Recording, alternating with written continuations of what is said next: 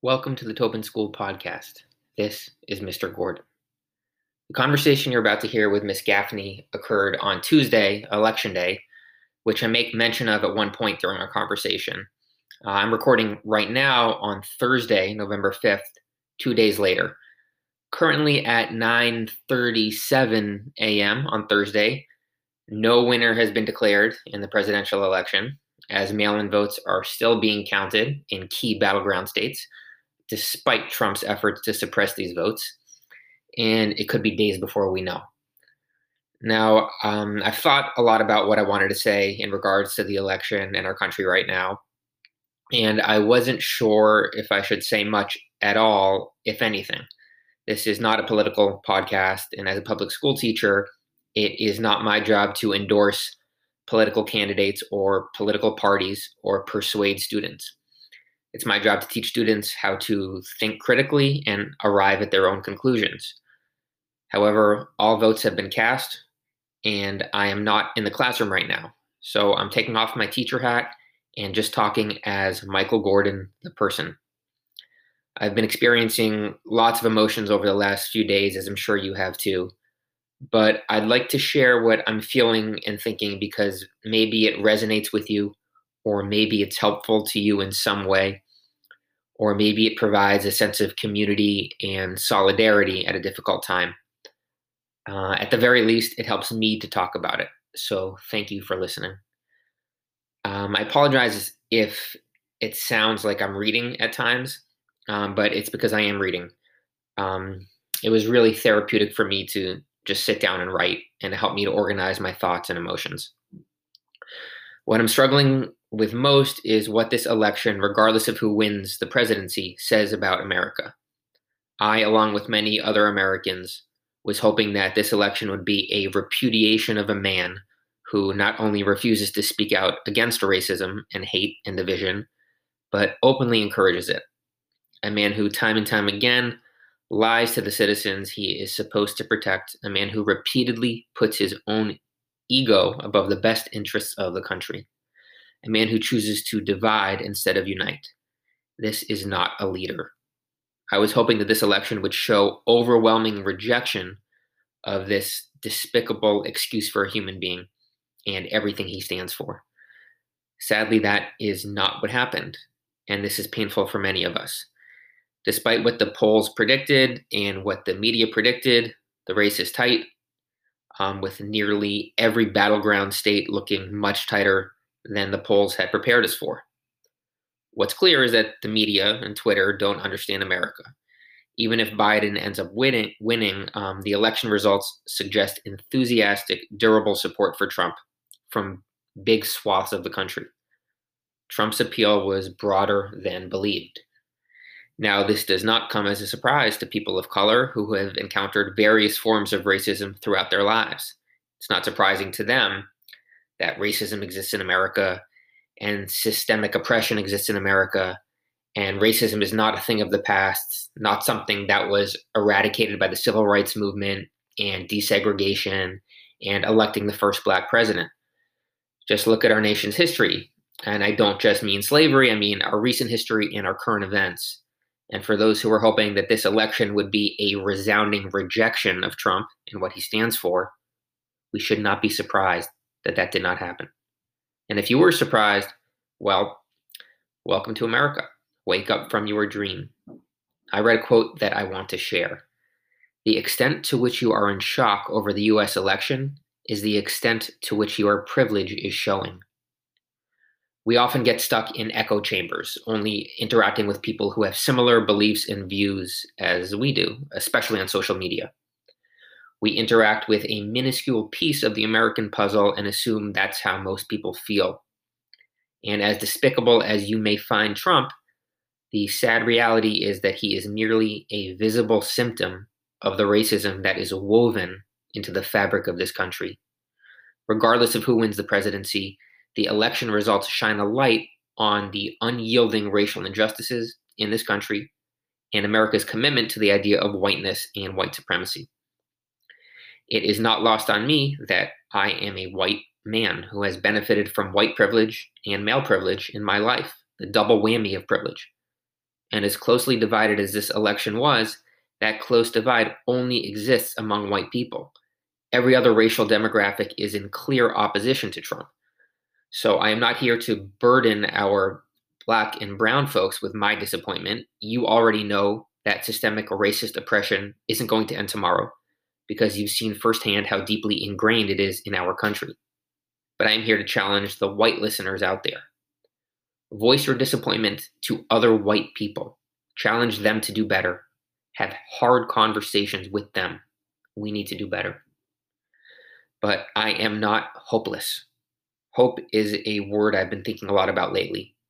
Yesterday, Mr. Zimmerman, our middle school civics teacher, said something that stuck with me, and that Mr. Toledano, our school leader, repeated. Hope is a discipline. It's something that one must work hard at to cultivate and maintain, because there will be many times when our hope is challenged or accosted, like it is right now. Imagine the hope that slaves must have held tight to endure their horrors, or the hope that ancestors of our Black and brown children must have harbored to keep moving forward toward a freedom that was nowhere in sight. We may feel disappointed and depressed and discouraged, but we cannot afford to lose hope. It is the only path forward. Progress does not come easily. Be hopeful that Americans voted in record numbers despite a pandemic. Be hopeful that Missouri elected the first Black Congresswoman, Cori Bush. Be hopeful that more Native Americans were elected to Congress than ever before. Be hopeful that Delaware elected the U.S.'s first transgender state senator, Sarah McBride. Be hopeful that the first openly LGBTQ Black man, Mondaire Jones, and openly LGBTQ Afro-Latinx man, Richie Torres, were elected to Congress. Be hopeful. To the students and families in our Tobin community, although millions of Americans, through their votes, have sent a message that they don't value you, that they don't care about you, that they don't love you, please know that all of us at the Tobin love you and value you and see you, regardless of your skin color or where your family is from or what you believe or who you love. One last thing before you hear Ms. Gaffney. I want to share with you something that Mr. Toledano, our principal and leader, has shared with our teachers, and I hope he doesn't mind me sharing it with you. He says that part of his worldview is that everything is war, and in war there is hate and aggression. But in this war, we can fight on the side of love. We can fight by educating our students. We can fight by empowering our young people and by cultivating a discipline of hope in them, by ensuring that their hope endures. These are acts of war on the side of love. What will be your act of war on the side of love today? I apologize for the lengthy intro. Thank you for listening. I love you all. Now for some lighter fare, here's Miss Gaffney. Hi, Caitlin. Hello, Michael. Welcome to the podcast. Thank you for being here. Thank you so much. Thank you for having me. Of course. I'll start the same way I start every interview on this podcast. We all have unique paths that led us to the Tobin. Where does your story start and how did it lead you to the Tobin? Okay, well, I have been at the Tobin for 21 years now, which seems incredible even to say it aloud. I was an undergraduate at Northeastern University, and I finished 3 months early, and I had the option to do another co-op or seek a job for myself. I knew I wanted to be a teacher. I knew I wanted to be a teacher in Boston Public Schools. I called Human Resources at Court Street at that time and said, do you have any openings? And they told me to go see Janet Short at the Tobin School, that there was a long-term sub position. So I came for an interview, and Ms. Short hired me on the spot to cover a fourth grade of 29 students for a maternity leave for a teacher. And I started, I think, the very next day. And it is true what they say, that no matter what you learn in your teacher prep programs, it's not enough to prepare you for the realities of the classroom. So I quickly learned that there was so much more that I needed. And it was the veteran teachers that worked around me that helped me get my feet, get a grasp on what is required as far as the day-to-day responsibilities of a teacher, and to learn about how to make connections with students and establish a safe classroom learning environment. So I owe a huge debt of gratitude to Ms. Short, who was the school leader at that time, who really was a salt of the earth person and had built quite a reputation for herself in that way in Boston Public Schools, and to all of the, veterans that were at the Tobin at that time. It's funny, last episode of the podcast, I talked about how I ended up at the Tobin and how I wouldn't have survived like that first year without my mentors. And I mentioned you because you're actually the reason I'm at the Tobin. You were my professor at Northeastern, and you were teaching at the Tobin during the day, and I took 2 of your courses, and we had a good relationship, and you set up an interview with our principal at the time, Miss Harris, and got my foot in the door, and I started as a long-term sub, just as you did. And it's funny, similar paths, but I really credit you and Mary Alice, Miss Sandy, who was next door to me my first year teaching, and who I just leaned on so much. And you're absolutely right. Like, nothing prepares you for that first year when it's just you in the classroom with the students. And we remember those mentors that got us through the beginning for sure. It's so true. It's really something that I think is particularly special about the Tobin, because we have such a community and climate that when folks are onboarding, I feel like people go out of their way to try to connect with that person and support that person. And we have so many different connections and relationships with staff at the Tobin that I think we've helped to foster that sustainability in the profession that is not necessarily the case in all school settings. Mm-hmm. I agree. Maybe I really have an inside track there at Northeastern, Michael, where I just keep mining for gems and then, bringing them right over to the Tobin. But it's like a pipeline. Whatever it takes to get some great teachers. We've had a lot of connections with Northeastern and some other colleges over the years that have allowed us to really, bring in some fantastic staff members that care so deeply about the students and the families. Are you still teaching at Northeastern at night? I do still do that part-time. I have maintained my community building course, and I passed, when I stopped teaching math as a Boston Public Schools teacher and shifted to science, I passed that course off to a colleague in the union who is still a math teacher, because I felt it important that the students at Northeastern were getting somebody who was still in practice with that content area. Mm. And are you, how is it, I know how difficult it is just to be teaching during the day at the Tobin. How are you able to balance teaching all day at the Tobin with teaching at Northeastern at night and then coming home to family responsibilities? You have 2 daughters. How do you balance that all, and has it gotten easier over the years? Well, I would credit that to having a wonderful partner. My husband, John, and we've been together since I was 19, and I'm 43 now, and we got married when I was 24. So we have basically, grown up together and have established a mutual respect in our marriage and as parents, where we make sure that the family always comes first. Our daughters, Maeve and Bridget, always come first. And then whatever else professionally, we have to make sure that we support each other through that. So I think it's our collaboration. And then for my own self personally, it's picking things that I'm passionate about. You have to only do things when you're still feeling passionate about them, because then there's a joy in that. There is an unlimited joy in being a teacher at the Tobin. There's an unlimited joy in developing new teachers to be great urban educators. But if I felt that passion, was diminishing in any way, I would leave that part of my professional life behind. Mm-hmm. And your joy that you have with the parents is very apparent. The joy that you have with the students at the Tobin is very apparent. I can see it in your interactions with them every day. So and yeah, it's important to know when that, if and when that is starting to waver a little bit. And There is like an inherent enthusiasm for life, like a zest for life and living, and just grasping each day as a fresh start that children come into school with. And I find that just so invigorating.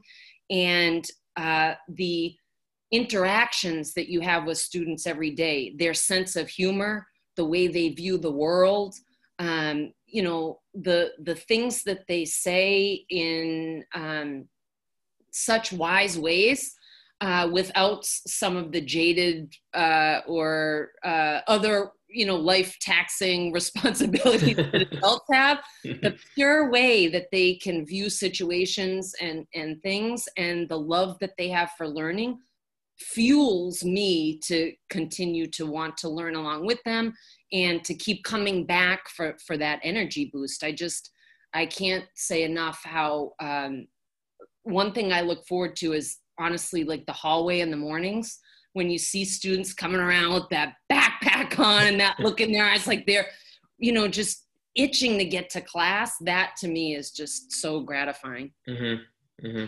I agree. You mentioned your first year at the Tobin 21 years ago. Have you been there longer than anybody? Not to date you, but are you the longest tenured Tobin teacher? At this point, Miss Barry and Mrs. Scotto have been, Mrs. Alonso have been at the school. Miss Verdu has been at the school longer than I have. Okay. At Stay Forge, Miss Sandy and I came in all right about the same time. I'm sure, in those 21 years, you've seen many educators, administrators, students come through the Tobin, not to mention the revolving door of superintendents we've had in Boston. When I first came to the Tobin, I remember we were teetering right on the verge of becoming a turnaround school, which Ms. Akamu talked about last on the episode she was on the podcast with me. So you've been here at the Tobin through all these shifts. And changes in leadership and everything else. What has been the biggest change or changes from when you first came to the Tobin and what the Tobin is today? Well, I would say that societal changes, political influenced structures that have been put into place have changed some of the freedoms that teachers have to be who they want to be in the classroom as far as content and delivery. So I'm speaking to some of the standardized tests, some of the pressures that have been placed on teachers. I think you know this about me, but my heavy involvement in the teachers union, one of the reasons or the prongs of that is to sort of push back on some of the systems that we have in place that do nothing more than to foster these sort of, racist ideas about urban education, about certain schools, when they really do nothing more than indicate what schools need more supports in place, more wraparound services. And we've never done a great job in Boston of providing schools with wraparound services. And we've not done a great job in Boston in acknowledging the significant inequities that exist within our own system. So I am excited that of all of the horrific things that our country has experienced of late, one of the things that's coming out of that, I feel like, is a more general awareness in the public of what some of those inequities are that our students face daily, and what our collective responsibility is, say as a city, as a state, as a community, to address those inequities. If we truly do believe that we want all students to have equal opportunity and access to a quality education in Boston and Massachusetts, then we have a responsibility to act on that. Are you feeling hopeful that educational policy will change to address those things? I think that if we all do our part, then yes, absolutely. I think another thing that we're all, becoming acutely aware of is that it's not enough to just think it or feel it, that there's some action required in that we have to step up, step in, be willing to be part of that change agency that we so desire to see. Mm-hmm. And to be transparent with our audience, Caitlin and I are talking right now on election day, so a lot of these sort of societal issues are on our mind and weighing heavily on us. So if we seem a little distracted or anxious or emotional, that's what's going on right now. So it's a good thing people can't see us, Michael. That's why we do audio only, Caitlin, on this podcast. Very good. So you sent in a question last week for me, asking me my biggest success in my career and my biggest challenge in my career. And Caitlin, it was such a great question that I'm going to throw it right back to you. Okay. Well, let's see. My biggest success in my career has been sustaining in the teaching profession while also hopefully encouraging and supporting other teachers along the way. That's on a collegial level. On a student teacher level and a family teacher level, I hope that I have always treated everybody with respect and kindness, and that I have helped to spark an interest or a love of whatever content area I was teaching at the time. Michael, there's been different responsibilities over the year, but take science for now. I feel like I have such a gift to have that assignment at the Tobin, because it has allowed me to learn more as a teacher, continue to develop myself and learn new things, new content, new techniques, and to experience the joy of discovery and inquiry in science with students. So I hope that will continue them and their curiosity as they age up, and continue them to want to explore the field of science, which, if I'm looking back on my own education, I don't think that was necessarily something that was heavily emphasized or necessarily encouraged. But I think that is something that I hope students leave the classroom with. And as far as the families go, I think, yes, being a parent gives you a different insight into what that responsibility is like, and that care and love that you feel for other human beings. And I've always tried to be respectful of that with our families, and to be extremely grateful for everything that they are juggling in their life, working, familial responsibilities with their own children, with their own parents. And still, our families always do their very best to support our students in every way, shape, and form. Yes, they do. We have a special community at the Tobin. I know you come from a family of educators. Your sister Bridget is a teacher in Lawrence Public Schools. Is that correct? Yes. That's what I thought. Which I just find interesting that you and your sister are both teachers, because in my family, my two brothers and I are in such different careers, all three of us. So was there like an earlier generation of teachers in your family, which then like made you and Bridget want to become teachers? That's a great question. Let me answer the second part of the last one, because I talked about the successes, but I don't think I told you about the challenges. We'll feed it to the next one, Michael. I was trying to let you off the hook there, Caitlin. Yeah, I appreciate that. But if I'm being transparent, I think if you are dedicated to being a lifelong teacher, then you need to be dedicated to being a lifelong learner. So there's never a time at which you can, rest on your heels and say, oh, I got this. Every day I leave the classroom like, oh, I wish I had done that, or maybe I could have done that better. And so I think that what your biggest challenge is that daily battle with yourself of, that went well, but I need to do that better. So that's like a constant growth process. And then, the biggest challenge, I think, is that thinking about students that I've met over the 21 years that keep you awake at night, right? So there's some students that are not with us anymore. Those are the ones I, think about before I go to sleep every night. Mm-hmm. And, some students that I worry about. And so I think that has been one of the challenges. Support, like separating your professional and your personal attachment, the worry and the love and the care that you feel for students. I think it's difficult to shut that off. And then again, like I said, the ones who, aren't with us anymore, that keeps me awake at night. Mm-hmm. And we've talked a little bit. Oh, sorry, Caitlin. No, go ahead. We've talked a little bit about that. I think, just thinking about those students that are not with us anymore, and as teachers who when we've spent time with these students and their lives went, maybe it took an unfortunate turn, and we think, what in our time with those students could we have done something differently that would have ended up in a different path or a different result. So these. It's very painful, Michael. I don't speak about it hardly ever, but I feel like this podcast, is an opportunity for people to be a little bit more open and be a little bit more honest. So it's not something I really, talk about outside of my house, honestly. Mm-hmm.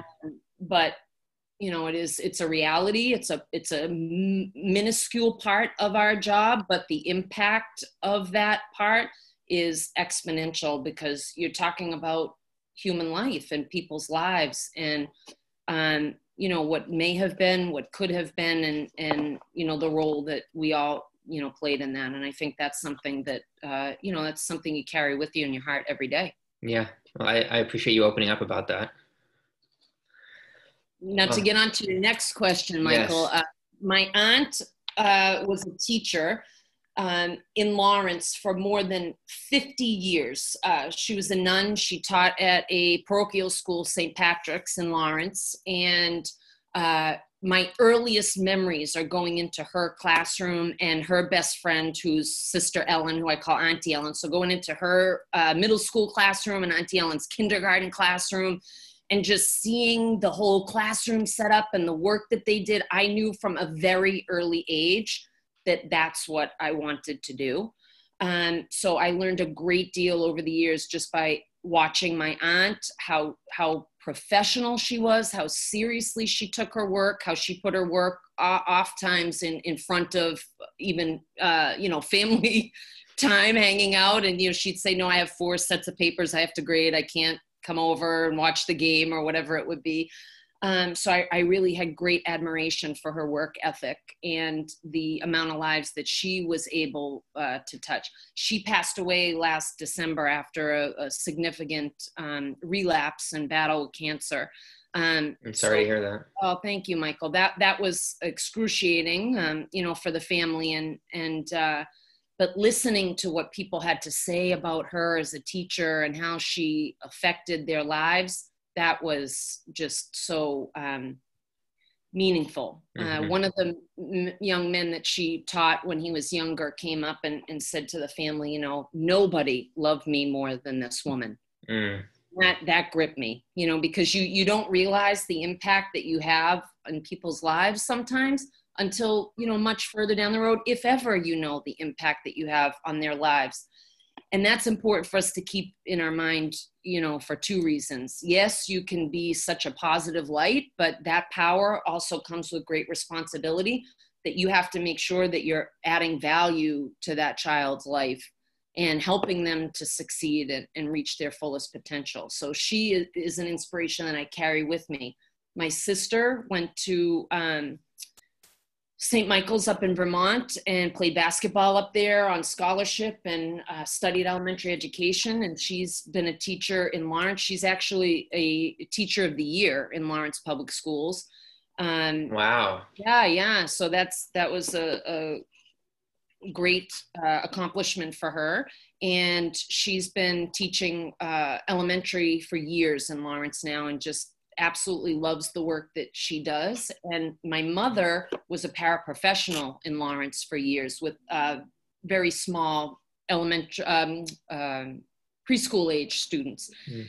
And my mother is, I'd say, you know, my classroom management style is a combination of, you know, my drill sergeant, literally he was a drill sergeant in the Army, father, and then my mother, who grew up in Somerville and Cambridge. So I have like aspects of both of their personalities in my classroom management, and then listening to some of the stories that my mother would tell about her interactions with students and how she handled certain situations. You know, I learned a lot from that too. So I think I've incorporated pieces of a lot of my family members into, you know, the work that I do every day. So that, I think, education's always been a conversation at the table in my house, and it just felt like something I've always been attracted to and wanted to do, and have never looked back at that decision or thought about doing anything else.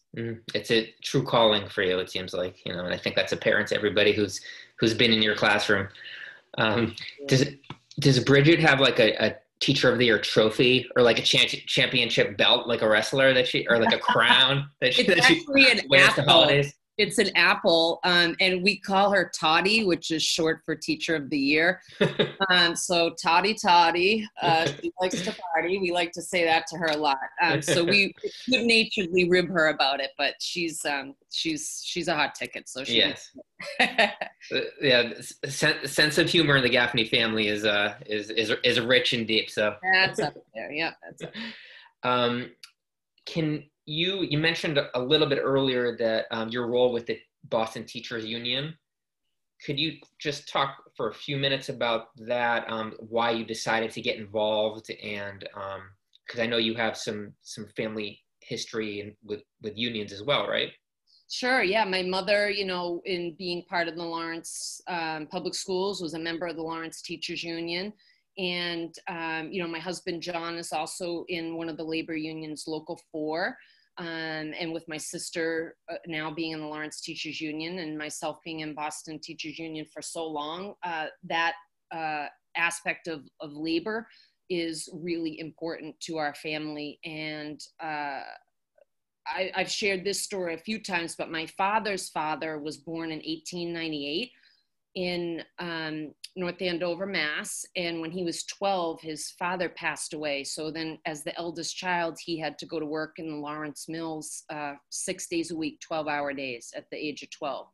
So he wasn't able to finish his education. And I mean, just, he was one of the most interesting, fascinating people.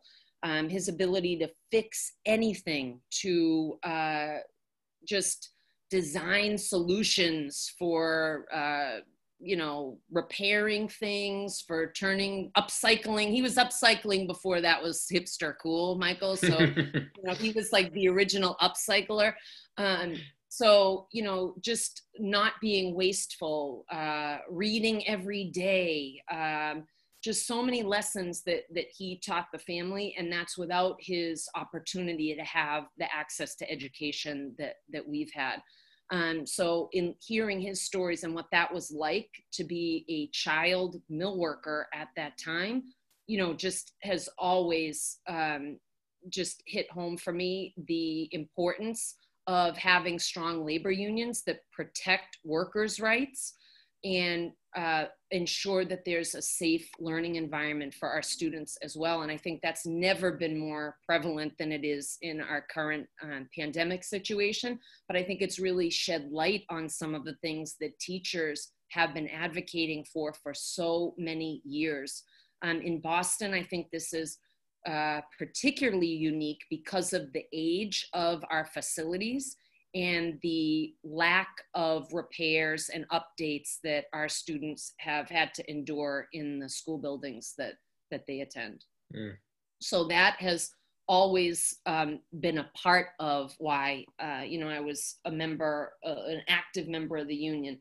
It was the veteran teachers that welcomed me in.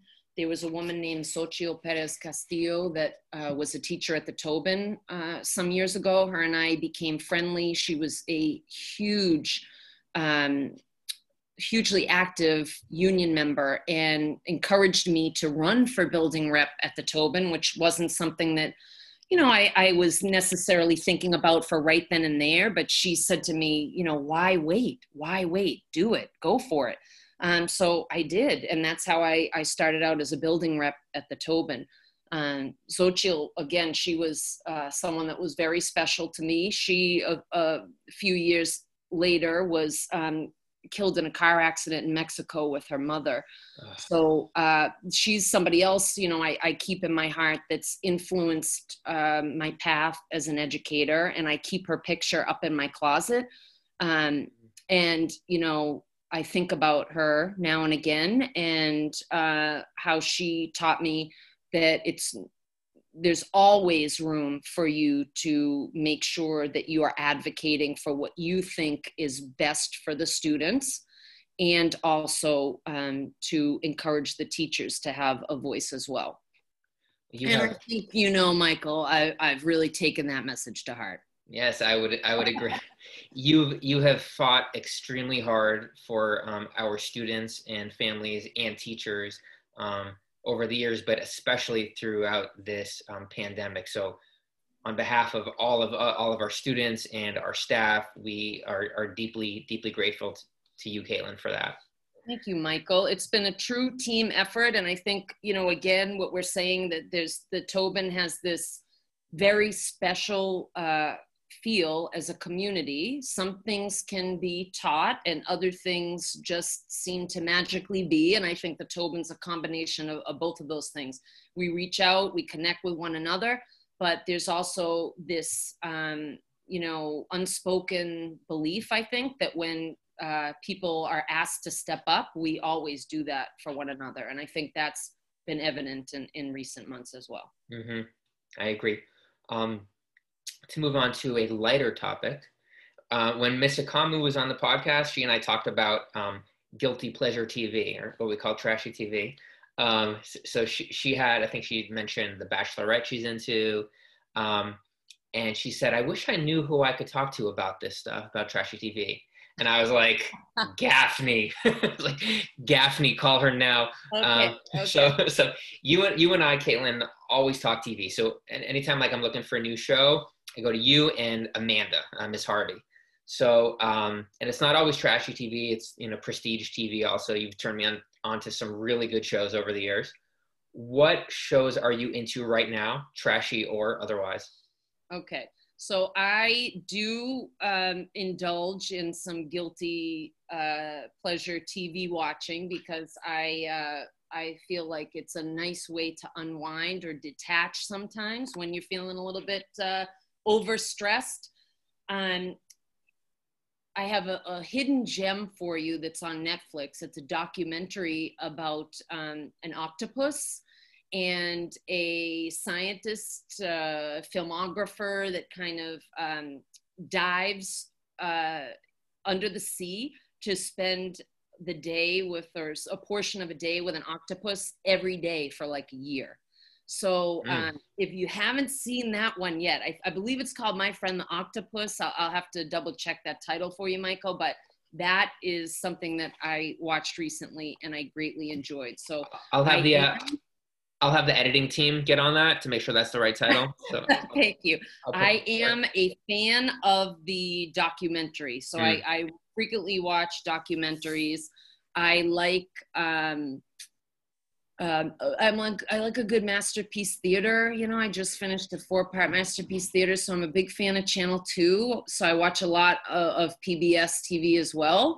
And then I do like my Bravo TV.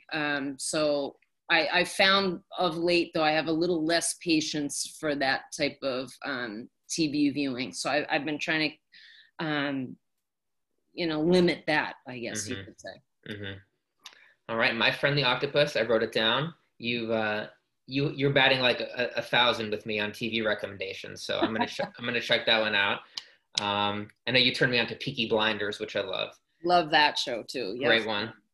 All right, Caitlin. Well, I know we have been talking for a while. I know you have your 2 daughters to get back to, and probably a lot of CNN watching tonight. So yes, it's going to be a late night tonight, Michael, but yes, it'll be worth it. I think we've had opportunity to have some really important conversations with our students, just their awareness of the whole election process, and their involvement and their voice and opinion, I think, has been really interesting and helpful to hear over recent weeks.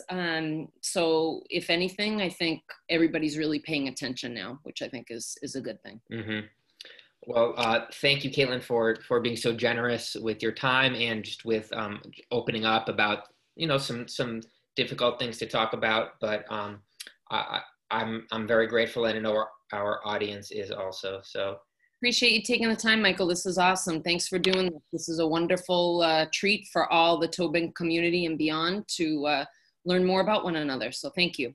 Thank you, Caitlin. We're lucky to have you, Michael. Oh, thank you. I appreciate that. All right. Well, I'll talk to you soon, Caitlin. Thanks. Take care. Right. Bye-bye. Bye. It's mailbag time, the part of the podcast when I answer listener questions. Today's first question comes from our wonderful third grade teacher, Miss Scott. Hi, Mr. Gordon. It's Miss Scott.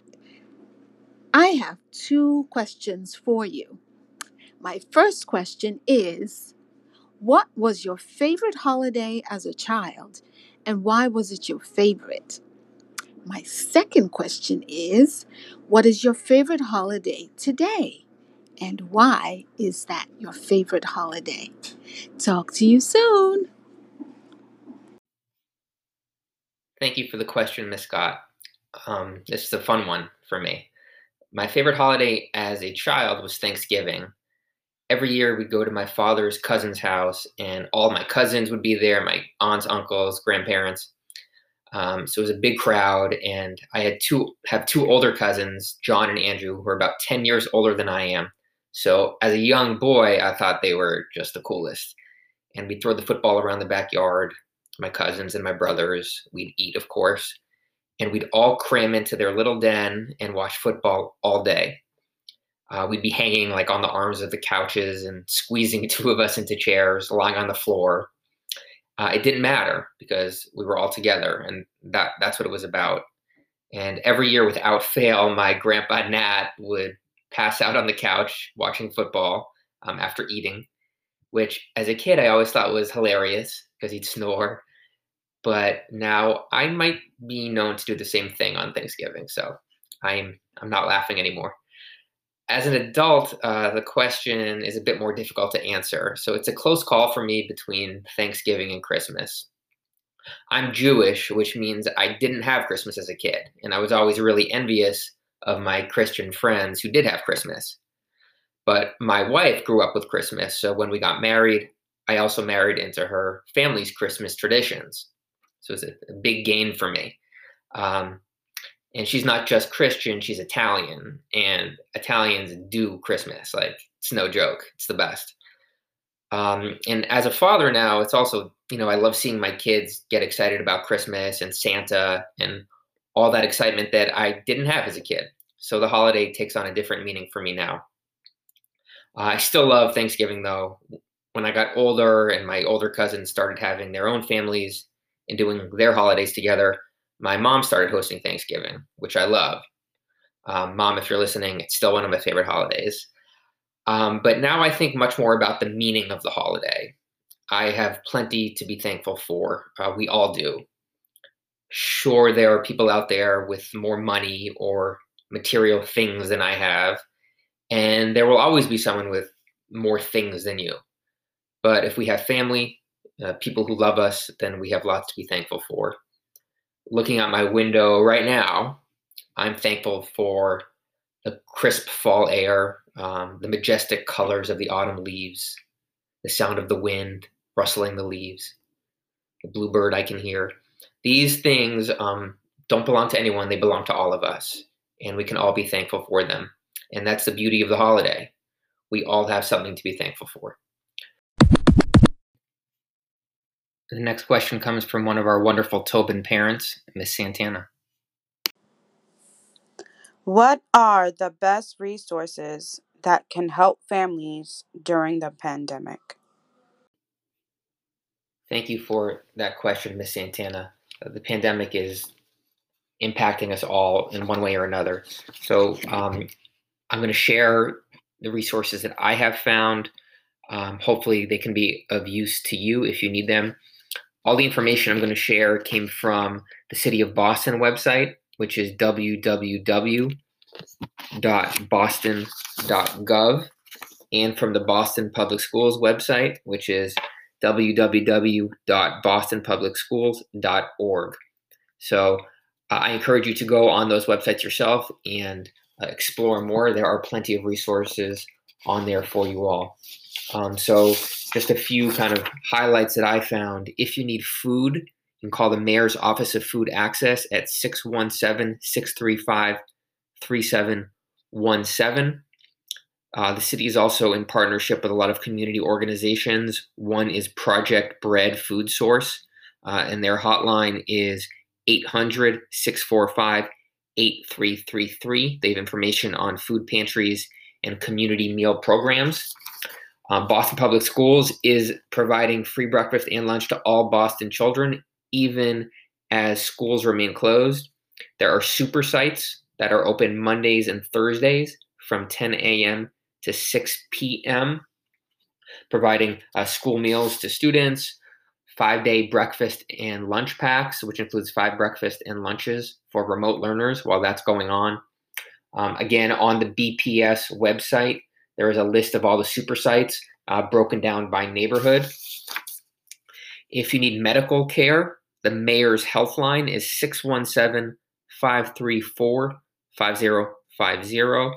Healthcare options are available for everyone in Massachusetts, regardless of immigration status. If you need childcare, the Mayor's Office of Women's Advancement is 617-635-3138. If you don't have a place to stay tonight, dealing with homelessness, or you're looking for affordable housing options, the Massachusetts Department of Housing and Community Development Emergency Housing Assistance Line is 866-584-0653. So those are just a few of the resources I found. Again, all that is coming from the City of Boston's website, www.boston.gov, and from the Boston Public Schools website, which is www.bostonpublicschools.org. I encourage you to go on there. If you need help with technology or reliable internet or Chromebooks for your students out there that are learning remotely, please contact the Tobin School. You could reach out to Mr. Toledano or Ms. Akamu, and they will get you whatever you need. Thank you for that question, Ms. Santana. Our last question comes from our wonderful ESL teacher / reading interventionist, Ms. Medeiros. What was your favorite book as a child and why? Thank you for the question, Ms. Medeiros. I love this question. As a child, my favorite book was The Giving Tree by Shel Silverstein. And I'm gonna get deep with it, so there's your warning. For those unfamiliar with the book, it's about a boy and a tree who love each other. As the boy grows older, he no longer wants to spend his days climbing the tree and swinging from her branches. He wants other things in life. And the tree, out of her love for the boy, and as the title suggests, gives everything she has to make the boy happy. For example, when the boy wants to make money, she offers her apples so he can sell them in the city. When the boy gets older, becomes a man, and wants to build a house, she gives him her limbs and branches to build it. So I think as a boy, I knew there was something beautiful about this message about giving of oneself to those you love. I've also just always loved Shel Silverstein's illustrations. They're simple, they have no color, they almost look like a child could have drawn them, but he illustrates in such a unique style. It's unmistakably his, and I've always loved his illustrations. The beauty of this story and many stories is that my perspective has changed at different times of my life. So I loved the story as a kid. I loved how the tree always accepted the boy back with open arms. It was about forgiveness and enduring love. As an adult, I remember when I read this book to my first graders, I decided that it was a sad book. I thought the boy was selfish, and I wanted the tree to stand up for herself when the boy continued to take advantage of her. I remember having a deep discussion about this book with another teacher, debating whether it was a happy story or a sad story. Now, I recently read this book to my son. We actually have 2 copies, the one I had as a child and one that my son was given as a gift. And after reading it, I said to my wife, I feel for the boy. There are very subtle hints that maybe life hasn't been so kind to him and he's gone through some tough times. And I didn't pick up on these subtleties when I was younger reading this book, but I did this time. And I think the tree can see that. And that's why she ultimately accepts him back, even after he's taken everything from her. She still loves him and still wants to do what she can to make him happy. I think, yes, sure, he was selfish, but maybe some of his selfishness is excusable because life was unkind to him. I have empathy with the boy now.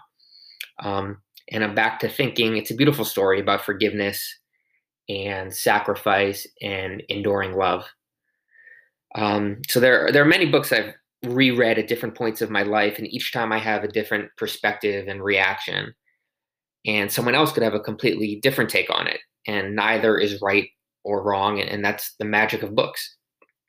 So if you haven't read this book or haven't in a long time, you should, and I would love to hear your thoughts on it. I could talk about this book all day, but thanks for the question, Ms. Medeiros.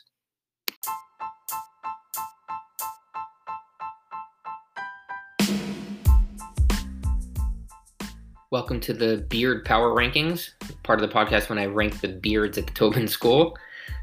This week, let's get right to it. First, Mr. T. Second, Mr. Zimmerman for his words of hope, which I mentioned earlier, that transcends the beard. Number 3, me.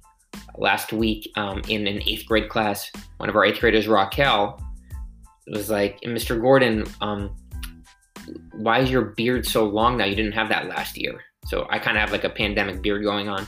And I guess it was trimmer last year. So I said, I don't know, I just decided to grow it. Why? She said, it looked nicer when it was trim. So I was like, oh man, that's going to knock me down this week in the beard rankings.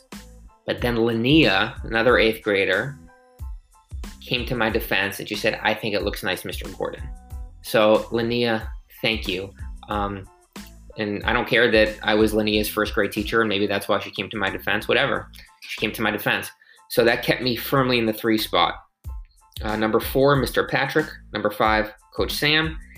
And number 6, smooth as butter, Mr. Paremba.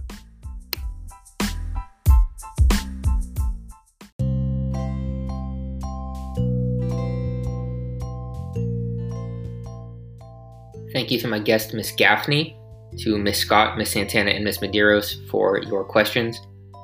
One correction on today's episode, Miss Gaffney was talking about her the show that she was into about the octopus. The correct title is My Octopus Teacher. It's on Netflix if you want to check it out. I'm definitely going to. That is all for this week. Thank you for listening to an extra long episode. Until next time, be safe, be kind, be you. I love you all.